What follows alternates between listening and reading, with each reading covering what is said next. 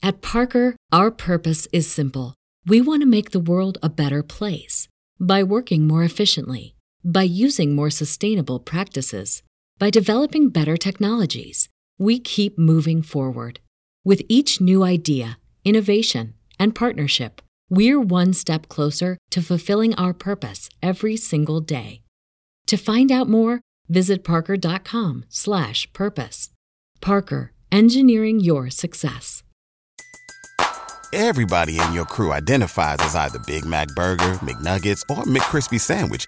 But you're the Filet-O-Fish Sandwich all day. That crispy fish, that savory tartar sauce, that melty cheese, that pillowy bun. Yeah, you get it. Every time. And if you love the Filet-O-Fish, right now you can catch two of the classics you love for just $6. Limited time only. Price and participation may vary. Cannot be combined with any other offer. Single item at regular price. Ba-da-ba-ba-ba. Good morning. Welcome to SOGcast number 38. This production of SOGcast is brought to you courtesy of Jocko Willing Productions and his technical staff. Kerry Helton's here today. And my name is John Stryker-Meyer. I'll be your host for today. And what I like to do is to start off with a story from our time on the ground. And we had a Recon team, RT Crusader, had been on the ground. They've been in heavy contact for a long period of time, getting low on ammo. It was getting dark, and the team was not in a position to get out. And so the team leader, Rick Estes, was on the radio, tried to make contact, couldn't make contact, and then he picked up his ERC-10, which was our emergency frequency radio, and he clicked on the radio, said, "Can anybody hear me?" And at this point, I want to introduce Rick Estes. Rick, welcome to the show. Thank you. It's nice to be here. And that one mission was so unique. But you also, maybe before you talk about hitting the radio, what kind of trouble you had been in for how long? I didn't accurately portray the time, perhaps, on that. Well, we had been on the ground. We got inserted 2 days earlier. So this was the beginning of day 3, and I was we got inserted. It was into the DMZ, and we were looking down on the DMZ with some field glasses, and everything had gone fine. We had a good RON location, and we had good field glasses, and so we were monitoring the activity coming across. They were using brew porters to transport goods and stuff across, of course, across the river. So everything had been fine, and then it was about midday, and the brew picked up some noise. And the brew would be the Montagnard tribesmen that worked with our teams up north. Yep. The brew were the local tribesmen, and the team was a total brew team. And they heard some noise, and it was myself and Sergeant Bingham. What it was a cough. There was a cough. And very quickly, a firefight broke out and fired towards the noise. Really, we didn't see him at that point, but we knew where he was. And so I threw a grenade, and we basically, the net of it was that we shot him. And there didn't seem to be anybody with him. Finney NVA. Yeah. So, Finney NVA. So we made the decision to go out and bring him into the RON. We didn't see any other troops. We drug him into the site, and we took off all of the intel, anything we thought was important. We were looking for Chinese coming down. I mean, so we were sensitive to that whole thing. That's part of your intel briefing, right? Before the mission prep. Because there was some suspicion that Chinese were reinforcing the NVA. So we left him there, and I got on the FM radio to get relief from. Yeah. Because now your mission is obviously compromised. Yeah, it's over. It's over. We were at the top of a rocky outcropping, and when that firefight took place, we knew it was finished. So I called for exfil, and every time I tried to call out, I got jammed by a NVA radio operator.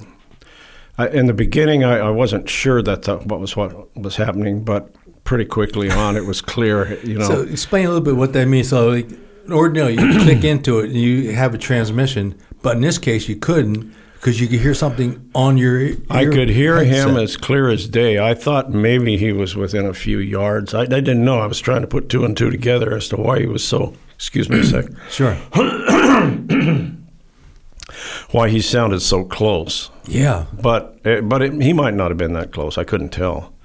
But he was just talking profanities and trying to jam the radio up. And initially, of course, without realizing what was going on, I'm yelling back at him and my own profanities. You could use the F-bomb if you want. Okay. Yeah. Well, I did. These are Jocko Podcast There you go. sponsors, Okay. So we use true American language here. Yeah. So pretty quickly though, I realized that he was jamming me, and I kept trying to get one of the radio relays or Covey, and I couldn't. And Covey was the aircraft that was up overhead. And they weren't there, and they couldn't hear me. So I told Bingham, and I didn't know. At that point, I didn't really know what to do. But then the IRC-10 came to mind, and I pulled out the IRC-10, which was the high-frequency emergency radio that we all carried. Yeah. And started transmitting on that. But I had no place to go. I mean, I had no freak other just than the emergency freak. And I'm basically saying, any station. I'm an American combat unit under fire. Yeah. And I need some assistance. And then out of the blue comes this transmission, and the guy says, unknown station, this is a commercial aircraft flying over Vietnam. And he said, I told him, I basically elaborated what the situation was, and I gave him the freak in the clear. I gave him the FM freak to call, and I says, you got to call and get somebody out here because we're in big trouble. And he did. But in the interim, the Brew were getting really pissed about this whole thing because they expected us to be able to get a helicopter anytime we wanted it. I mean, that's we provided the food, the transportation, and everything, and they were saying, goddamn no helicopter and all this kind of thing. And I'm getting in an argument with them, and I'm saying, would you shut up? I'm doing the best I can. I'm trying to get us out of here. In the middle of a firefight. Yeah, in the middle of a firefight, So, and all this time, and this was not just a matter of minutes, this was quite a bit of time. They're coming up from the valley, coming up to our location. The NVA. Yeah, but we didn't know how many, we didn't know any of that. But then we started taking incoming rounds, and we got in. Covey came out, told me he was going to get us out. So in the meantime, then we were in a firefight, using up our ammo. And there was no place for the chopper to land. There was no place for it to land. Right. So what he had to do, and that's why these chopper pilots are amazing in Vietnam. I mean, absolutely. Yeah. It was an American. He came up and he hovered right up next to the rocks, and he told us that's the best I can do. Really? Yeah, and they're going to have to jump from the rocks into the chopper.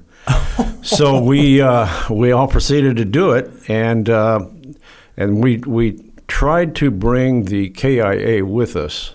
Go ahead. Tell us about the KIA. Well, he was just laying there. Oh, the guy was killed first off? Yeah, the guy that was killed up first off. And we thought that it might be helpful if we brought the body back. But they always tell us, if you get the dead body, even bring it back. So that's what we tried, but it didn't work. He was dead, and it was too much trouble, and it was slowing everything down. And the chopper took rounds, some rounds, while we were there. And so anyway, he got left behind, and we all got out, and then got exfilled and came back to Phu Bai. They did the whole team with one chopper? Had to. Had Wow, to. no We had no kidding. choice. Yeah, we were piled on top of each other, and that's all we had. One chopper, one Huey. And you're down to the last light and the last couple of magazines on top of it. We'd run out of ammo. I mean, if Really? that chopper, well, we hadn't totally run out. We had a little bit left, but I mean, we wouldn't have lasted very long at all. If that chopper hadn't got there and got us, we would have been screwed. Because there was no place to go. And what was your basic load back then?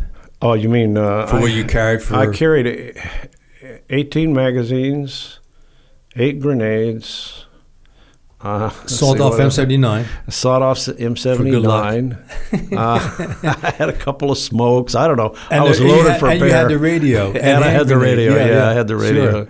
Yeah. Okay. So well, that you were was able to get out. Yeah. So we all. Wow. I didn't have that much when we left, but I used up my grenades. I used up most of my ammo. So when the NVA come up the hill, was that in canopy or was that? No, it was in canopy. We couldn't see, but you could hear them coming. We could hear them coming. They were firing off at us, and we didn't know. You know, we really didn't know what we had there. We knew that there was a hell of a lot of them down in the valley, but that was a long ways up. Sure. So, but obviously the tracker. See, we at the time, you go back and you can see that that he was a tracker. But at the time, we weren't quite sure whether there was more behind him or where they were at and all that kind of thing. So I don't know how far away he got from his unit or had been following us. You know, but he made the fatal error of coughing. His last cough. Yeah, that was the end. So when we left, we still weren't sure what unit we had come in contact with or anything. We just had to get the hell out of there, and we did. Indeed. Yeah. And so, was that early on, like one of your first few missions with Crusader? Yeah, it was. It was. I was actually making the transition. You know, right. I'd done a lot of strap hanging, and so you ran one target with Idaho. I ran one target with Idaho. Sure. I would go out with anybody that would take me. So yeah, I was getting broke in on the Crusader, and Bingham, Sergeant Bingham, went out because he had experience. Now he died not 2 months after that on a different operation. Right. Yeah. Yes, sir. And then that's just got to take a minute. And across the fence here, RT Idaho, when you were strap hanging with us, mm-hmm. we go into a DMZ target, and our point man had apparently either broken or severely strained his ankle. Yeah, he had a bad foot. Yeah, and so the hard thing to believe is that we got inserted, and we called Covey to say, "Hey, our point man, come back and extract him." And from the time they tried to do it, they said they couldn't do it. We got socked in. Yeah. Oh yeah. And that was the beginning of 5 days, which turned out to be the 5 coldest days. And you and I had been on the ground. I forget if it was the first night or the second night. And we were up on the hilltop. We could hear the NVA moving at night in the canyons below us. Yeah. And we knew we were socked in, so we didn't make contact or do anything that would stick out. Just broke squelch for our comma check at midnight. Yeah. And then it was dark, and it said, going to the book here, is that one of my favorite times. I sat there in the dark with Estes, both of us trying to keep our teeth from chattering. Look, I said, I know you're from California, but we're going to need each other's body heat to survive out here. I've never been so cold in my entire life, so don't pull any funny stuff. Just for the record, and I didn't. You didn't, no, you're right. But we the body heat sure helped. Yeah, it helped. That's the coldest I've ever been in my life. The weather out there, at that elevation in those mountains, it could come in on you like really, really fast. Yeah. And then when it did, a lot of times it was zero. That was the famous zero whiskey X-ray. I mean, you couldn't see a damn thing. See. So, yeah. And so that was our situation there for 5 days and 5 nights. I know during the days, you and Lynn and maybe one of the indigs would go down, look at the trail, maybe put a couple of booby traps down there. Yep. And then we were on that target. We were in there for 5 days. 5 days. Yeah. And then finally on the sixth day, the weather broke a little bit. Covey came out. We could actually see Covey, and we won't talk too much about the rest of that story. We got extracted. Yeah, we got extracted. We were all cold, and our point man's son had a really bad ankle, and he couldn't. That was the bad thing. He just literally couldn't move. Yeah, he heard it with him. He heard it coming in. Yeah. He heard it coming in. Yeah. So going on from there, sir. There was one of the missions I remember the most from you was you were on the ground and in Laos. Your team was on the ground. Enemies near you. Yeah.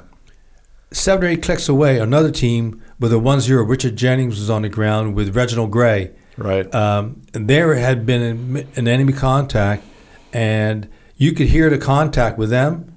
I couldn't really hear it. No, they were far enough away. I was listening to it on the radio. Right. Yeah. Okay. So at some point, they're getting into their communications was failing miserably.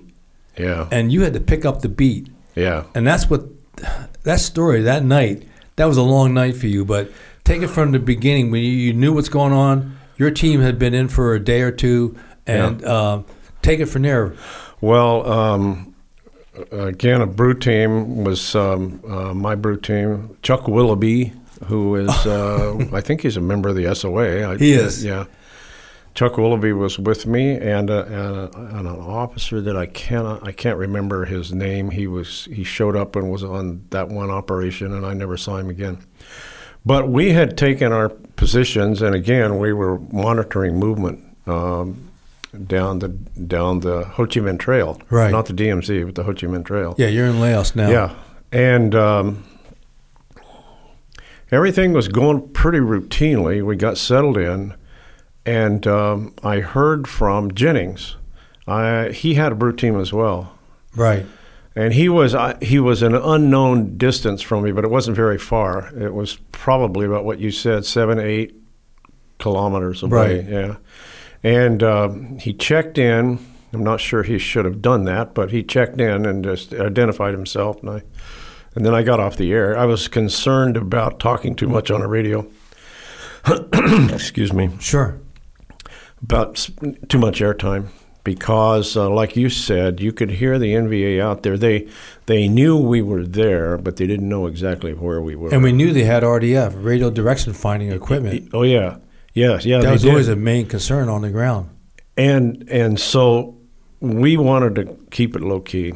I didn't hear any more from Jennings. And then all of a sudden, later that evening, early evening, the shit hit the fan, and Jennings comes on the radio, and he says, "I'm under attack," and I'm trying to get a sense of the situation, right? And I'm saying, well, are you talking to Lemon Tree or are you talking to Covey? And he says, no, I'm not getting anybody. And his transmissions would get shorter and shorter as we talked. So in the beginning, you'd have a normal, but then the length, the duration of the transmission was getting shorter. And what happened, looking backwards, looking at after the fact, was that his radio had taken a round and it got in the battery, it lodged in the battery, and the battery was defective. And so he asked me if I would call for help. Radio relay. Yeah, so I was his radio relay, and I didn't like it. I mean, the whole thing was bad, but he was under shit. I mean, you could hear the gunfire going and everything, and he was, him and Reg Gray and his team were surrounded, and they had him pinned. And up against the mountain, right? I think it was up against the mountain because he couldn't move. Yeah. He couldn't move. Well, darkness started setting in, and he was still fighting, and he was still using me to communicate, and then it got dark, and they set fire to his position. So I'm assuming, he didn't. So he says, "Son of a bitch, they set fire." They're trying to burn me out. I forgot about that part of the story. Sure. So he went on into the night, and then his battery totally gave out in the middle of the night, and I didn't hear from him anymore. So I looked over at Chuck, and I remember giving it this kind of a sign, and I'm saying cutting your throat. Yeah, he's screwed. Yeah, he's cutting finny. my throat. Yeah, he was finny. Well, he wasn't finny, and sometime during the night they found the battery, the extra battery, because you're always supposed to carry a backup battery. And he was so rattled during the firefight he couldn't find it. But then he did find it and got back on the air, talked to me again, and then I stopped. I said, "Okay, if you don't need it, I'm out of here." Sure. You know, and because we had our own problems too, and then he got exfilled. Him and Reg got exfilled, and I remember it was dark humor, you know, when everything is really shitty. And so I asked Gray, I said, "Would you climb out there and get me one of those NVA belt buckles, you know?" And he says, "Oh, okay, Kayak, I'll try, you know." Yeah. But of course he's thinking he's full of shit. I'm not going anywhere, you know. Well, they got exfilled. And made it back, and I think they lost one of their brew. Came out and got hung by the ropes as he was coming out. Ooh. And they had one wounded, I believe. But I didn't find this out until quite a bit later because I couldn't get exfilled. You know, I couldn't get out. So that was him, and I was his his connection. Yeah, and then also you were able to help get the connection for the gunships that came in. I got the connection for everything. He didn't have any commo. He finally lost his battery totally. And but how he got out was the next day. The weather was bad. It was bad for us. It was bad for him. And he got out, but we didn't get out. So, yeah. But again, during the night, for that period of time, because he wasn't cool-headed. Let's just leave it at that point. He was absolutely, I don't know how to describe it. I mean, he was under attack. They were trying to... And they tried to burn him out. He was on his position was on fire. He had run out of ammo. He ran out of ammo, and he was using his pistol. And they were throwing stones. Well, maybe. I don't know. But he had his pistol, and Gray, I don't know about Gray, but I would assume they both ran out of ammo. Yeah. Because at some point, for some reason, 2 years later, we were in that Target at night using Spectre, and we would throw hand grenades. We're getting low on hand grenades. So Sal Chow went out and got rocks. So you throw a rock, you hear them run away. Oh, yeah. You know, they were scary at night. Yeah. And I remember that Jennings, because that was one of the stories that Jennings said that when they had some hand grenades, and when the enemy get close, they started throwing rocks at him. I couldn't hear Jennings, but I could hear some of the FM traffic from some of the air, because they brought in, I think they brought in Spectre. Yeah, to try to keep him away from him. You know? They were able to do, somehow Spectre. It wasn't Spectre. It was the after we had Spooky. Then they came up with the C-119s, and the first one was they had Stingers, and then Shadow was the first one. I think that was when the first team that I'm aware of, at least from FOB1. Yeah, where they said they had Shadow, and it was really good. And it hovered over them and circled over them. Yep. And then they may have gone through 2 gunships that night. They did go through. There were several aircraft that came out there and tried to save his ass. And they did. And they did save his ass, but I didn't know it. Yeah. I thought he was finished, you know. Yeah. Yeah. So, that was a hell of a thing, something that you never expect to happen, you know. Indeed. Yeah. So how does all this... So what leads to you eventually getting into the Army? Where does all this begin? And where did you grow up as a kid? Oh, you know, can I finish a little bit of the story? Please, we're not in a hurry. Okay, yeah. well, I this is Jocko's time. What happened was, in my case, even though Jennings got out, I couldn't get out. And so we stayed there for a total of 10 days. That's right. We weren't supposed to be in there 10 days. No, it was supposed to be a 5-day mission, typical, you know, and usually they didn't last that long. And you packed light on chow, so you guys got really hungry. We ate it, every damn bit of it. We ate all of our chow. We drank all of our water. We were out at about day 5, and they couldn't come. Bad weather, you know, bad whiskey X-ray. Oh, it just kept up and kept up and kept up. And finally, so we started drinking water out of the mud puddles up there, and we had no chow. And then finally, they sent out choppers to get us. They had a break in the clouds, and we bailed onto the helicopter. I sat down on my leg, which is, I don't think I could do it today, but my leg got underneath, and so off we went. And the crew had sandwiches and beer for us. Really? The helicopter crew did, yeah. And they knew we hadn't eaten in a long time, you know, so they had beer and sandwiches on the chopper. And we came back, and when I got to Fubai, that's where they brought us, you know. Yeah. There were a lot of guys out there waiting for us, you know, because they had been following the whole thing along. Of course, so Well, Tony Harrell was worried. Yeah, well, yeah. I mean, you know, sometimes the teams didn't come back, you know. That's right. And so we came back, we landed there, and there were a bunch of guys out there waiting for us. And that was one of the cooler memories I've got of Vietnam, was coming back and seeing those guys, you know. Oh, yeah. So that was a 10-day mission. Wasn't supposed to be, but that's what it was. Yeah. God. And then did you hear much enemy activity during the time so you could make intel reports, or was it one of those deals where? No, actually what happened was they were out looking for us. They knew we were there, and we could hear them, at night, but they never found us. And we had a good spot. We were behind a lot of rocks, and they just never connected. So your brew team done good. Yeah, the brew team done good, and we never got compromised. So anyway, But I understand what you're saying, because a lot of times the guys would get out on the launch pad, if we knew they were coming back, sometimes the team would be pulled and nobody know. Well, you know, they'd stick around the radio room and check in on the teams. How are they doing? What's going on? Sure. And this one's kind of a little behind schedule, you know. Yeah. So we got 5 days behind. Yeah.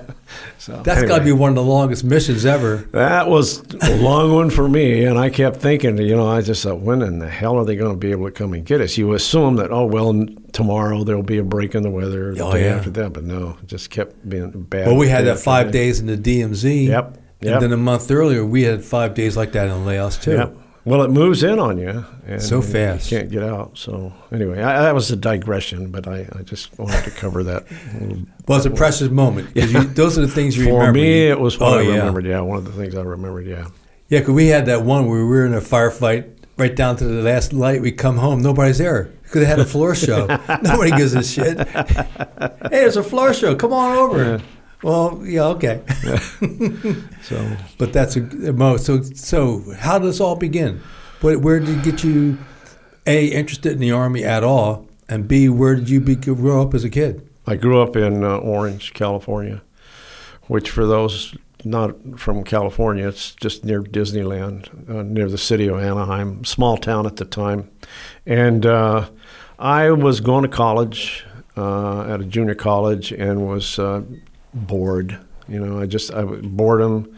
I knew Vietnam was going on, and I wanted to get some adventure and some action. So I didn't know anything about the military. I had no military background or knowledge or anything, and I thought about going into the Marine Corps. I thought, nice uniforms. Yeah.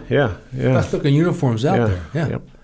And but myself and 3 other guys joined as on the buddy system. Oh, is that right? Yeah.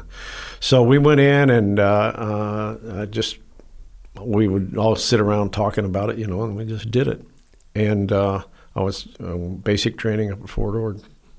So that's so where does the SF thing come in?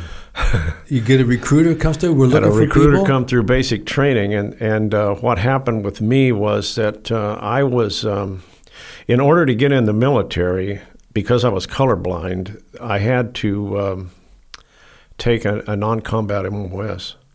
So when I went into basic, I was scheduled to be a clerk typist.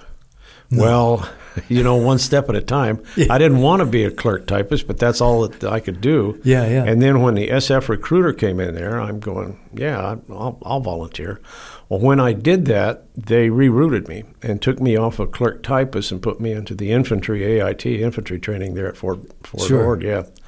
So back in those days, it wasn't computerized. It was a little looser. They didn't pick up the fact that I was colorblind, and they, sent me to infantry, AIT.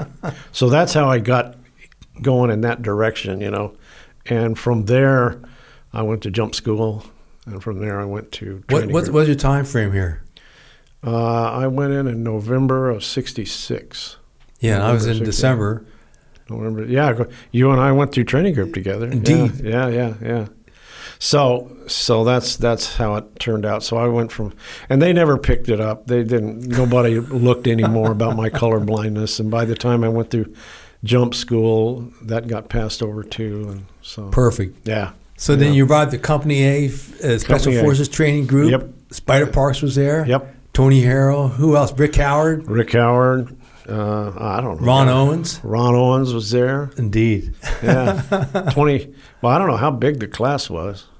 I'm jumping ahead in my thinking, but it was, I don't know, it was a pretty good sized Cumberland class, yeah. Yeah. Of course, did you get recycled? Because McIntyre and I got recycled. We were just slow on it. And we had Sergeant First Class Villarosa that was Villarosa, yeah. He was an instructor there. But he helped us when we got recycled. No, I didn't get recycled. No, you were good. You were a quick learner, yeah. right? As opposed to us dunderheads. Not that quick. But so that was it. I thought you and I graduated at the same time, but I guess what happened was I got hurt. Maybe that's why we resynced, because right. I got hurt. With the FTX? Thing. No, I was screwing around and okay. hurt my arm, and that took me out for a couple of weeks, I think. And then we had TDY down in Georgia for 12 weeks. Yep. Then we had a week leave, and then a month leave. Yep.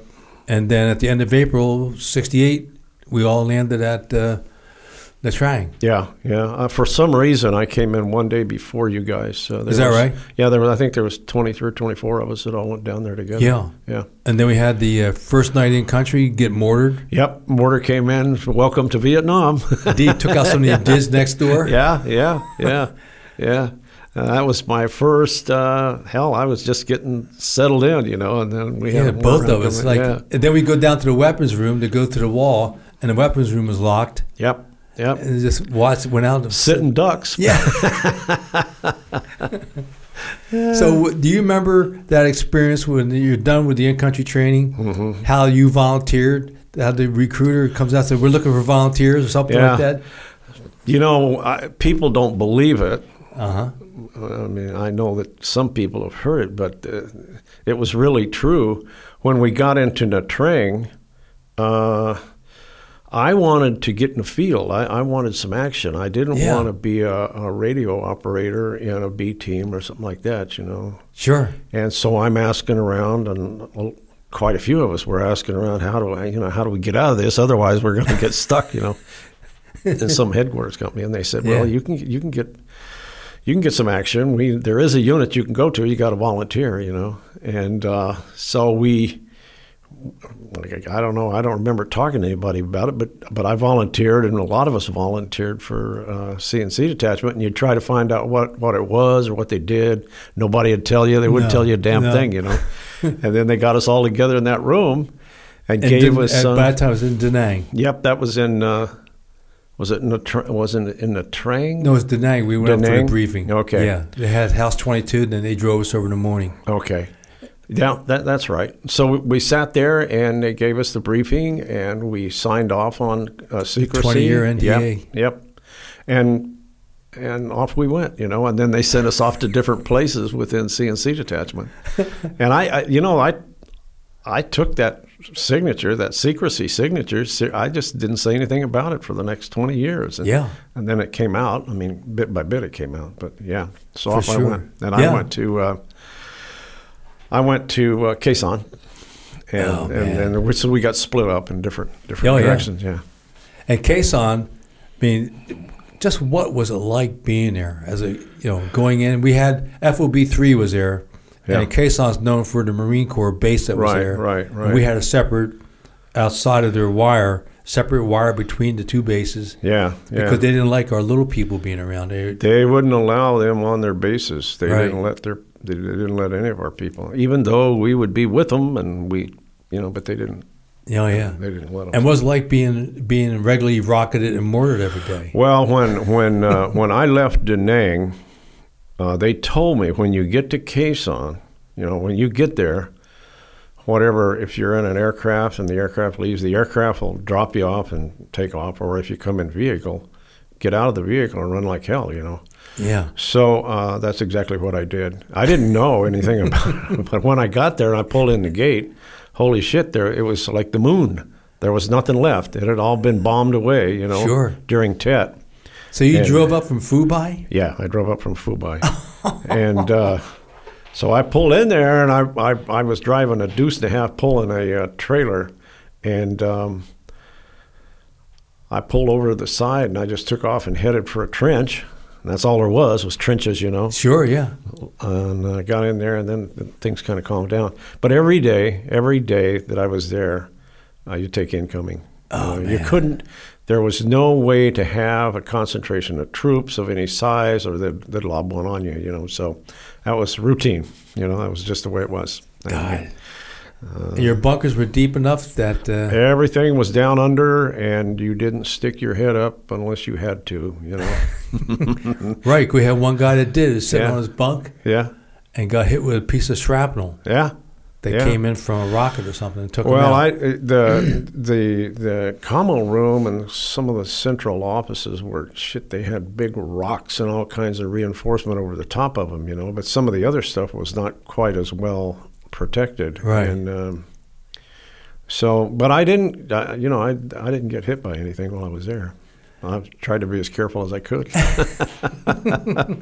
So on that first time up there, you drive a truck up, a deuce and a half. Yeah. But was there another time that you had to drive a deuce and a half up to Quezon under somewhat different circumstances? Well, no, that was my trip to Quezon.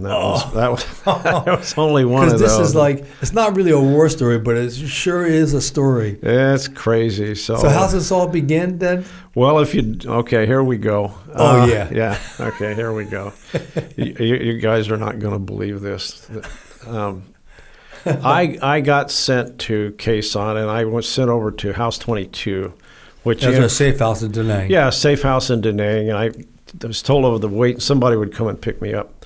So myself and John Smitty, we call him Smitty, right, and a supply sergeant by the name of Charlie Tarr, we're all going to go to Quezon. We waited, and after a couple of days, we hear our names being called down at the bottom of the door, you know, the entry door. Right. Sergeant Estes, Sergeant Tarr, Sergeant Smith. And those two guys, we had the equipment to drive up to Quezon.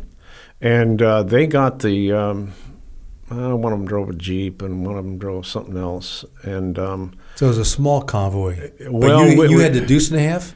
I had the deuce and a half, and the trailer of rations for the club was really what it was for, and then the kitchen. So...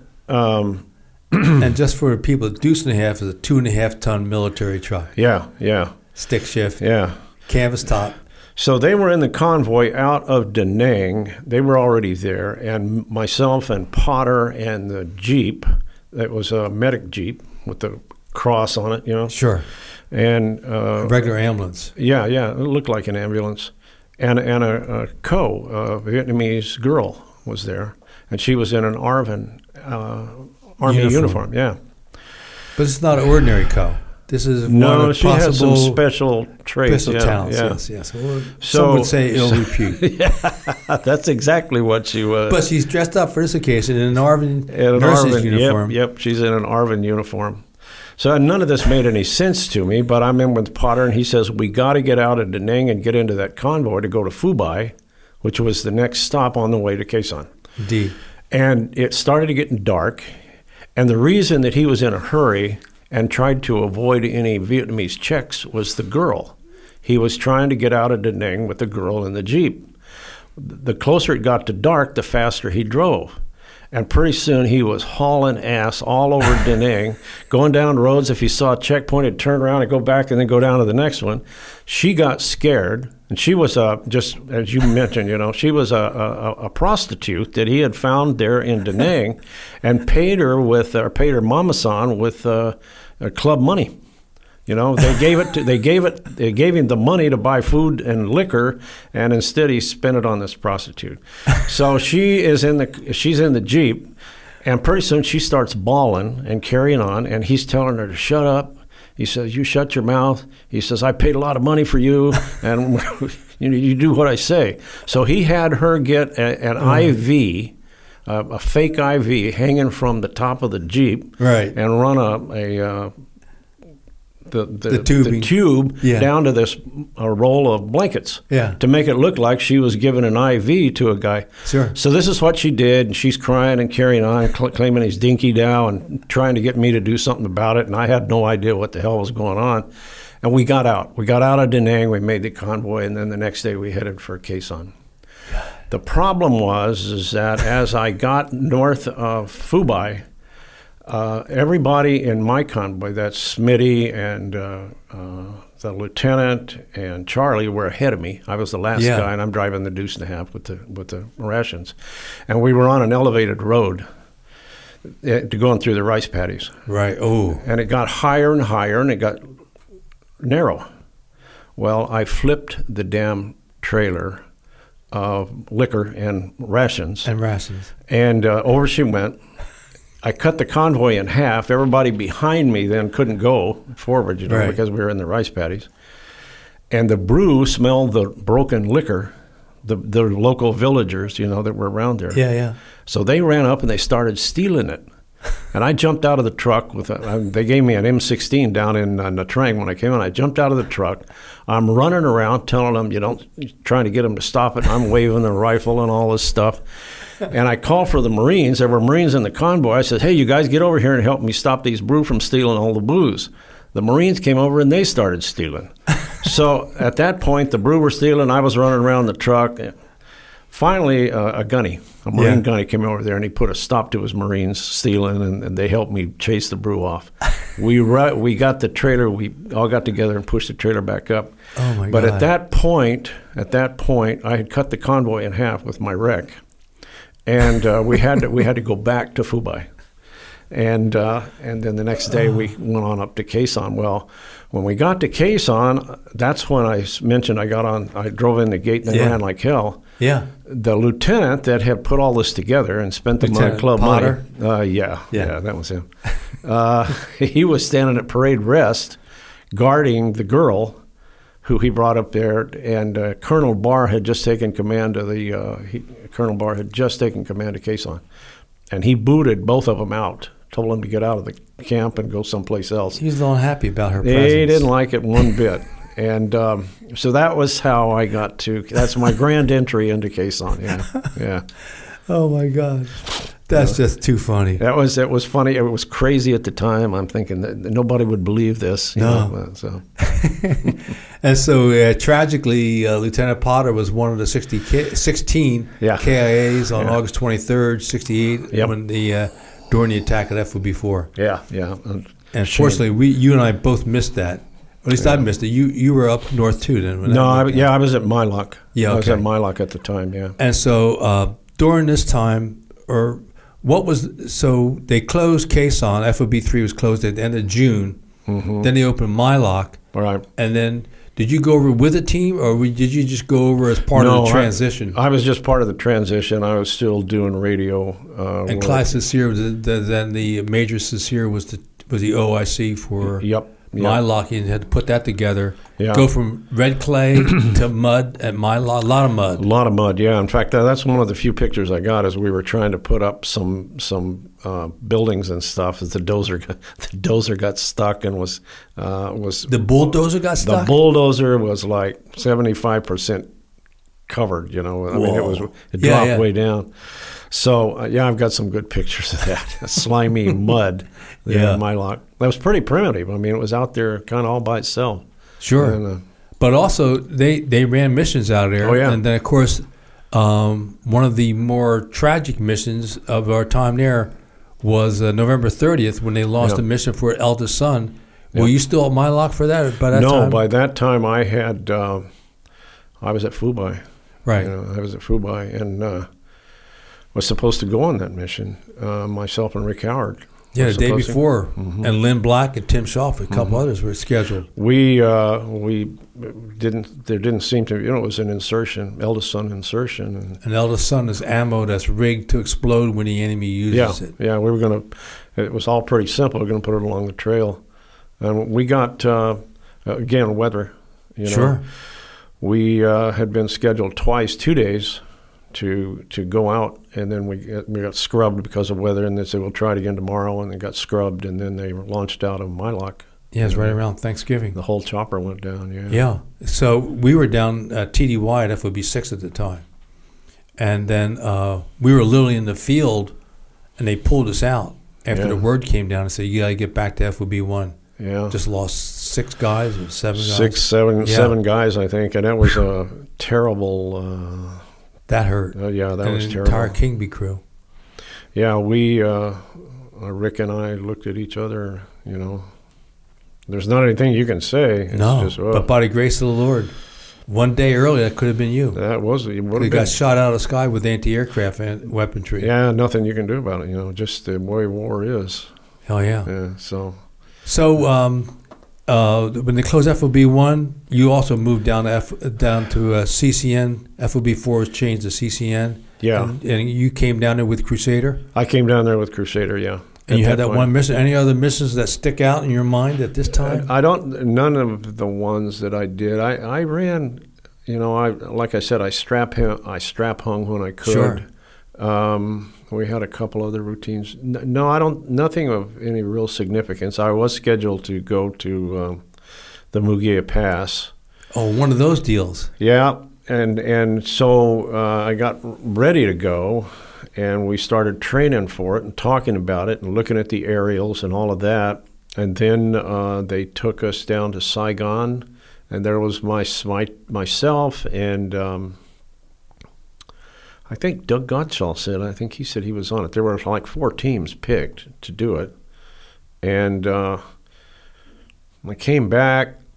I did a VR. I flew over it. I went to NKP and then went out over the AO. But it never happened. You know, it never happened. And finally, I came home. Right. Yeah. So when you flew over Mugia Pass, what was that VR like? Did you take anti-aircraft fire there? No, we didn't take any anti-aircraft fire. The pilot was very evasive, I'll put it that way. He was good. Yeah. And he kept asking me if he said, you know, you want a bag, a puke bag, you know. Sure. And I said, nah, it's all right. I don't get sick. You know, I got sicker than shit. I said, hey, man, I got to open the window here and get some fresh air. But anyway, we went out. We took a look at it. It was pretty dicey. The whole thing was pretty dicey. And we were up quite a ways up. Well, the plan was to put you on top of a plateau, heavy with claymores, et cetera. And this way, monitor the traffic, call an airstrike. But again, the key would be weather. You would need clear weather to execute that. Yeah, because that Mugia Pass was one of the most narrow passes of the supplies coming from North Vietnam into Laos, and from there we go down the Ho Chi Minh Trail. Critical pass. The Air Force pounded it, and the reason why I'm a little bit familiar with it too is the picture on the cover on the ground. We were being inspected and briefed on that target. Same thing. And that was April of '69. But we weren't briefed like you to have 4 teams to talk about it. Yeah, they, you know, I think Art Driscoll was in on that too. I don't remember exactly. Right. I just kind of paid attention to my part. But, it was serious, but it was also like very political. They were afraid that somebody might get picked up as a POW up there. They were concerned about that part. And, of course, we were out of country, you know. Sure, yeah. So it never, and as I understand it, it never went down. It never happened. But they had the State Department clearances. They had some CIA operatives, but they weren't Americans. You know, they had some CIA contacts over there with getting some intel, but no, that was pretty dicey. And then the ability to get you out was different too. Absolutely. It was a long ways away. So, oh, yeah. That would have been the most further north target of any SOG team. Yeah. Absolutely, because across the DMZ River, I forget how far up now. It was a long ways up. It was quite a ways up. It was a ride. Yeah. Yeah, because we briefed on it's like, well, okay, we'll try anything once. Take the claymores and have the 60 mortars. We're going to take those with us, too. Yeah. And then we got canceled. We had gone up to Phu at the Camp Eagle to launch out of there. Yeah. And then they pulled the plug on us. Something happened. I think we had aircraft shot down. That's why I was asking about the anti-aircraft. Yeah. No, we didn't take any anti-aircraft. He was a good pilot. So at what point you get out of the Army, go forward, and you get into a civilian career, and then you also stayed in the National Guard. I went back into, not the National Guard, but the reserves, Okay, yeah, yes. Army Reserves, yeah. I went back in. I took a break. I was busy doing what you do, I got married and had kids, and we were... The process of making a family of 5. Yeah, working. That's right. I was on the way to Indeed. a family of 5, just working. But then I went back in, and hopefully seeing some of my old buddies. Sure. That was with the 12th Group, 12th Special Forces yeah, with Group? the 12th Group, Reserve yeah. unit at that time. But there was, I didn't see any of my old friends, but I made new ones, and I enjoy those kind of people, So we had Well, it's at this point I have to ask you, Rick, when did you get the most serious injury of your military career? in the reserves. Which you had a whole tour of duty with SOG. Yeah. Survived Quezon, FOB1, and almost went to the Mugia Pass. Yeah. And talk a little bit about your time there getting Okay. We were on a routine training exercise out of Los Alamitos, California. Mm-hmm. Right. The base for your reserve. Yeah, that's where we reported. And there was a aviation unit that flew us out there. They were getting some flying time for them, and we went out and we were going to do some routine training, and we did. We sent us up to Bishop, California, which is right at the base of the Sierras, about 200 or 250 miles north of L.A. And coming home, myself and part of my team I was a commo guy, a commo sergeant. Sure. And the helicopter crashed. The pilot was doing some maneuvers from Vietnam. And we didn't know. The earth? Yeah. He was showing off, I think. In my opinion, that's what he was doing. But I didn't know him. We didn't know him. They were an aviation unit. So the helicopter crashed and got totally destroyed. And at the time, I think I went out for a few minutes because I thought it was just a matter of seconds. But when I came to, my seat had collapsed and I'd hit the floor. My team sergeant got ejected from the helicopter and he died. Wow. Bill Miranda, great guy, and he got thrown out. The weapons man, Jimmy Ellington, who was sitting across from me in the Huey, he broke his back clean from the nipples down. And Jimmy died about 3 years later. And George Lim, who I didn't know at the time, but he was the crew chief. And he got ejected out of the helicopter too and went into the mud face first. When I realized that we had crashed the way we had, it knocked me silly, and I looked around and I could see fuel spewing out of the gas tank. And it scared the shit out of me. And, so I took a dive out of the helicopter to try to get away from it because I was sure it was going to go up. And what I didn't know was that I'd broken my ankle. And what happened was I fell right into the fuel, right into the goddamn fuel. And so there I was, and I had one of those military sweaters on, and I'd soaked it up. And then some of the guys, we had another chopper in the formation. They sat down, they came, they picked me up, took me out of the fuel, and set me off to the side. And then basically at that point, I had what they call a flailed chest. I had a broken ankle and a flailed chest, and my lungs collapsed. And I spent a little less than a month in the hospital, and then I got out. So that was, for me, it was, I recovered pretty well. And but Bill... We lost Bill, and we lost Jimmy later. Sure, so. 3 years later. Yeah. So that was it. Yeah, that was it. And then, but dedicated servant to our country that you are. You stayed in. Stayed in. And then when let me make sure I get this right. When you were age 58. Age 58. You deployed to Iraq. I went to Iraq at 58, yeah. Talk a little bit about that, sir. I mean, that's still just amazing. I mean, the numbers. Yeah. Just a little different. I mean, you're still deploying 30 years after Vietnam. Yeah, I know. Or 35 years. It came as a surprise, I just said you've been mobilized, or you've been. I think the orders. Because you're still in 12th. No, at that then point, you're going to SOCOM. I was with SOCOM. Yeah, I had transferred out of the 12th. I was drilling out of MacDill and was with SOCOM. So you had to fly over to MacDill just for your drills then? Yeah. No kidding. Yeah, but I didn't have to go every month. I would go down there and spend a month or a month and a half. I was self-employed, and I could worked it out that way. It was better that way. And so I got the orders, and I had 30 days to get ready. And I remember your going away party. Yeah, you came to my going away party. Absolutely. Yeah, you're going to do what? Yeah. When Becky called and said, we're going to have this going away party. Yeah, her and I. Yeah, so is he going to go to France? And he always talked about it. No, he's going to Iraq. Yeah.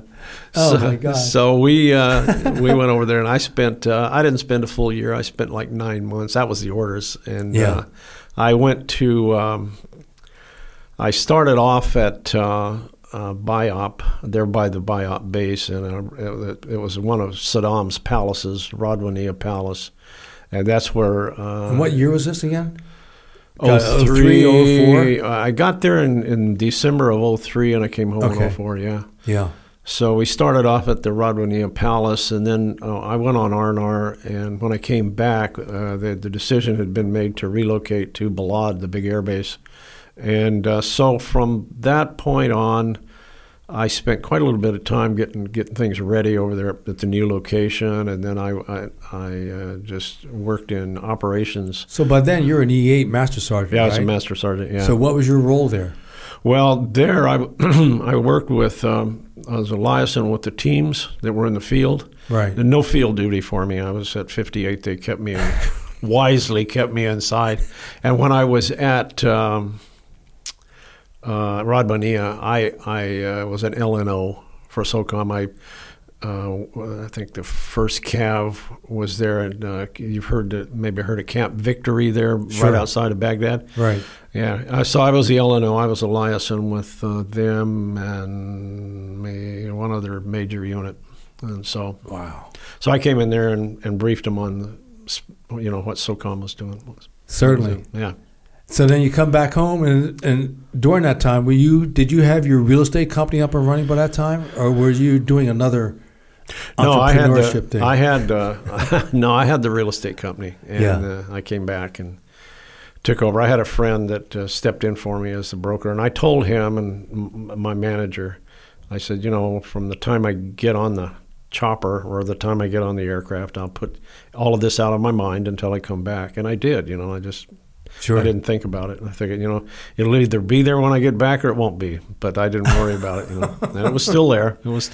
So you had your real estate company up in Riverside County. Yeah. And when did all that start? How long have you been doing that? Oh, I got into real estate, and I was about 30 years old. Pretty quick, And I basically stayed in it the rest of my life. The company. I'd been doing property management for about 20 years. Mm-hmm. So, but my entire career was real estate, other than just a few years as a young guy out of the military. Sure. Yeah. This is all before you became a vinter. This is before I became a vinter. Yeah. That's a hobby vinter. Yeah. Indeed. Yeah. But you take a lot of grief in that. But I've heard compliments about your wine. So.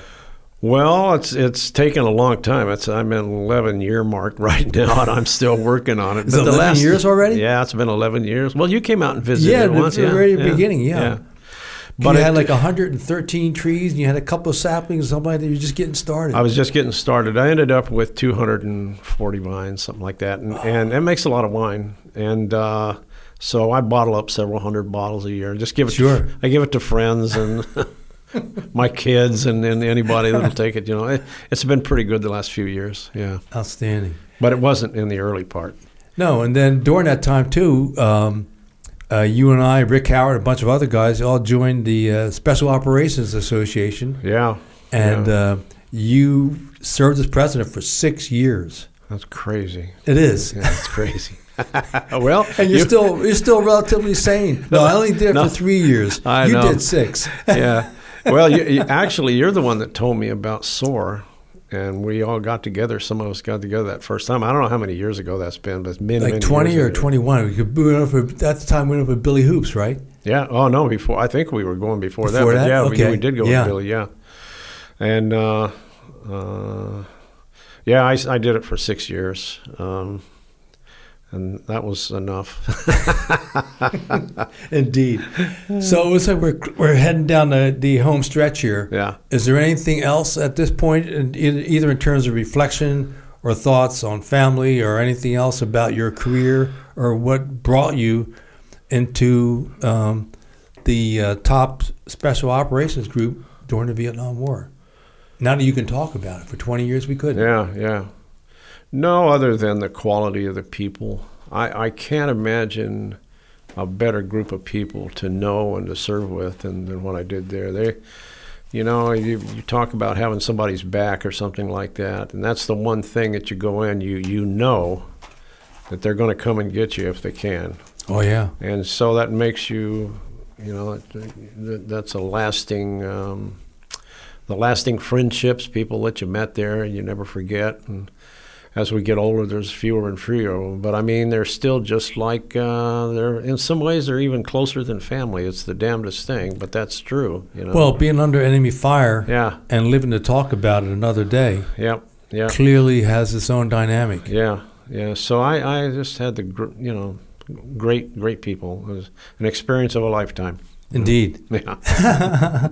Well, with that thought, sir, we'll close it up here, and we want to give our thanks to all the men and women in our armed services who have fought and bled for this country.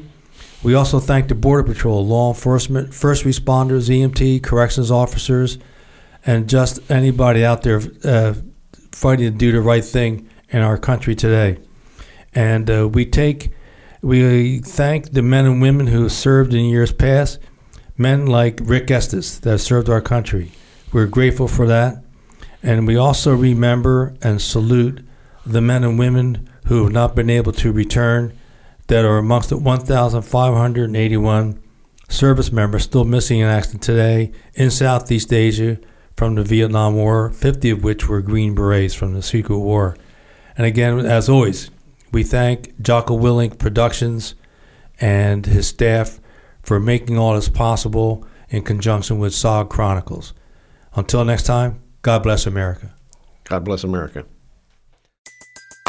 Everybody in your crew identifies as either Big Mac Burger, McNuggets, or McCrispy Sandwich. But you're the Filet-O-Fish Sandwich all day. That crispy fish, that savory tartar sauce, that melty cheese, that pillowy bun. Yeah, you get it. Every time. And if you love the Filet-O-Fish, right now you can catch two of the classics you love for just $6. Limited time only. Price and participation may vary. Cannot be combined with any other offer. Single item at regular price. Ba-da-ba-ba-ba.